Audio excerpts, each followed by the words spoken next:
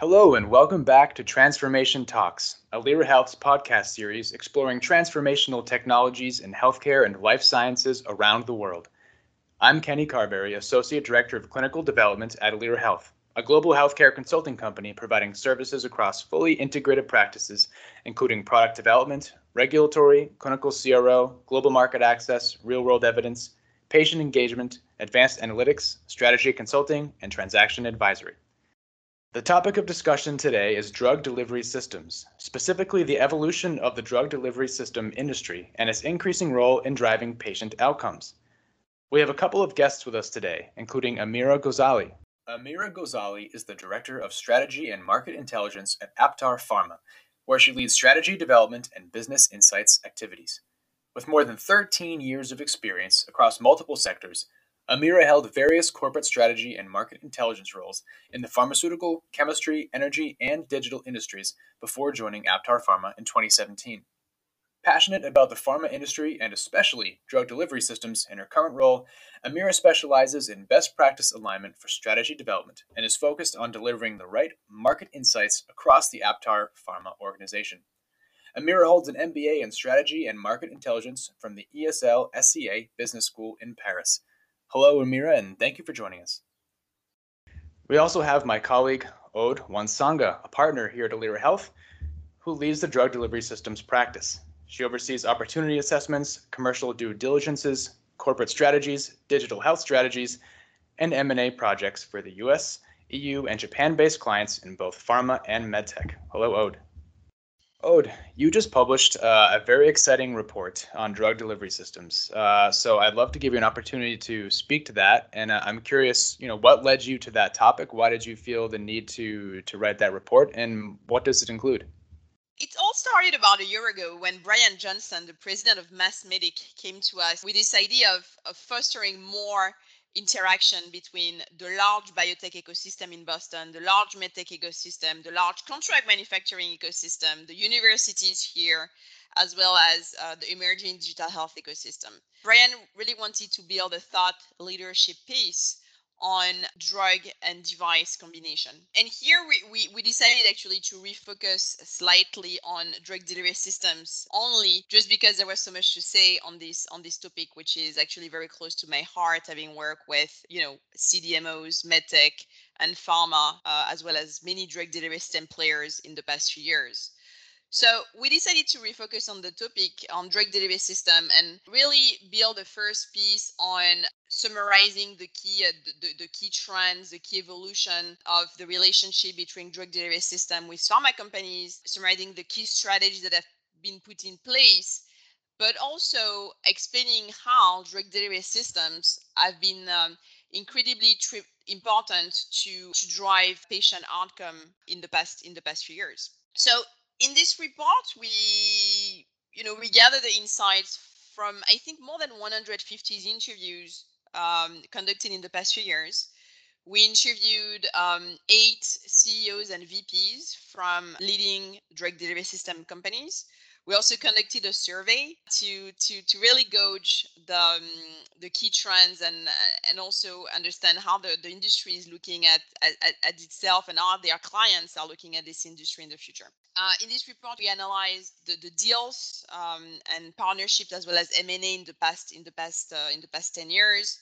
We'll talk about digital health, and I will be happy to hear Amira's views on the topic as well as hearing Aptar's strategy. What are the key trends that you're highlighting in the report? So the key trends we can really see in the industry are more stringent regulatory pathways. Devices are more complex, and they have more claims in driving patient outcomes. So obviously the regulatory authorities in the US and in Europe have been developing and adapting their requirements. In exchange, drug delivery system companies have been helping their client going through these regulatory pathways by developing services specifically towards regulatory registrations. The second one is the rise of biologics and drugs with new physiological properties. We can think about biologics, cell and gene therapies with requiring higher volumes, but also requiring device able to inject highly viscous drugs. So the the design of the product had to be adapted to this drug pipeline, which is going to keep increasing. A third trend would be how drug delivery systems are actually used to in the drug life cycle management. So pharma companies will tend to keep improving the drug delivery system along the drug life cycle to differentiate their offering, but also to reach a better patient outcome. The move to home care is one that obviously we've seen significantly, and which has been accelerated by COVID. So drug delivery systems are really at the heart of enabling the move from IV hospital infusion to home care self-injection. The buzz of digital health, and we're going to talk about this, and obviously new partnerships between the industries, and including digital health, drug delivery systems, and pharma companies. That's great. Thank you, Aude. And now I'm curious to get Amira's perspective here. Do you agree with those main evolutions that Aude's talking about? And how does that relate to what you're seeing at Aptar? So thank you, Kenny and Aude, for inviting me to speak about the evolution of drug delivery systems industry. And Aude, congrats on the drug delivery systems report. That is really insightful. So let me first introduce Aptar Pharma as a part of the Aptar Group. Aptar Pharma is a proven drug delivery partner combining experience and innovation. We are a trusted partner for the world's biggest brands. We offer complete drug delivery solutions with end-to-end support, as explained. Aude is really in line with the industry trends. We thrive on bringing drug delivery solutions to market. And we have developed our portfolio of value-added services that help our clients to accelerate and de-risk the drug product development process. So we have developed a full range of services: the analytical testing services, regulatory services, and then we have as well integrated the patient onboarding services. So just to liaise with what Aude has already explained, for example, Aptar acquired Nanopharm and Gateway Analytical in 2019. Both acquisitions bring complementary, value-added, and differentiated analytical, testing, and development services for all stages of drug development and commercialization. The expanded services platform enables Aptar Pharma to collaborate earlier with customers to support their complex drug formulations and delivery requirements as they face increasingly competitive and regulated markets. Nanopharm is a science-driven leading provider of orally inhaled and nasal drug product design and development services. Gateway Analytical provides industry-leading particulate detection and predictive analytical services to customers developing injectable medicines. So this acquisition furthers Aptar's strategy to broaden its portfolio of services that support the pharmaceutical and biotech customers through all stages of their drug development journey.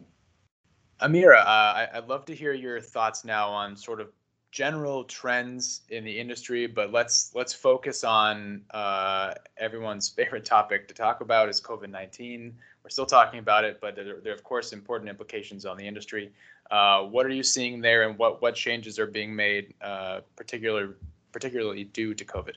Thank you, Kenny, for asking this question and for raising this topic. So I think the COVID-19 situation has definitely affected the market landscape and as well the patients' behaviors. If I take few examples, and first, from a really market perspective, let's say that the pharma industry had really to be agile and very reactive in order to meet with the high requirements especially due to the pandemic situation. And if we look at the vaccines, we have seen definitely a traction in the injectables primary packaging, for example. And I can tell you that we have, as Aptar, supply position on the leading COVID-19 vaccines in treatment. The other point on vaccines is in fact that the situation has accelerated a trend that we have observed over the past years, especially regarding the vaccines in nasal routes, where we have developed as Aptar Pharma a dedicated solution that is convenient, quick, precise, and reliable. So this is something that happened as well as a key trend on this kind of therapies. So the second effect is the consequences of the protective measures, including the lockdown in 2020. Then we have seen from patients' perspective some new behaviors, such as less face-to-face visits that change for a certain period of time their habits, especially regarding the treatment's administrations. It means that there is a development of home use, and this definitely could accelerate some kind of digital adoption. Great, and that's an excellent point about the home use, and maybe I'd like to get Aude's opinion on that too. If there's anything you want to add to that, Aude, but I'd like to specifically kind of pick your brain on the shift to home use and what the industry is doing to help with that. Yeah, for sure. I think that in the healthcare industry, we've been talking about the shift from acute to outpatients and even to home care. We were talking about it for a while. So what did COVID do is really to accelerate this trend and to maybe enabling the industry to get the funds to focus on how to serve better patient at home. Obviously, the drug delivery system industry is at the heart of enabling the transformation. So really what we have seen is a lot of investments into the space to change drug formulation to enabling, for instance, IV drug formulation to transition to sub-Q and develop the right auto injectors to administer products in the home. If you think about large pharma companies, it's also a way for them to manage the life cycle of their product. We can think about Herceptin from Roche, which obviously starts to be an old drug, soon off patent, and it's a way for Roche, for instance, to really improve the life cycle management of their product by developing a sub-Q version of the product. One of the things that we've seen a lot in the market is the development of wearable pumps.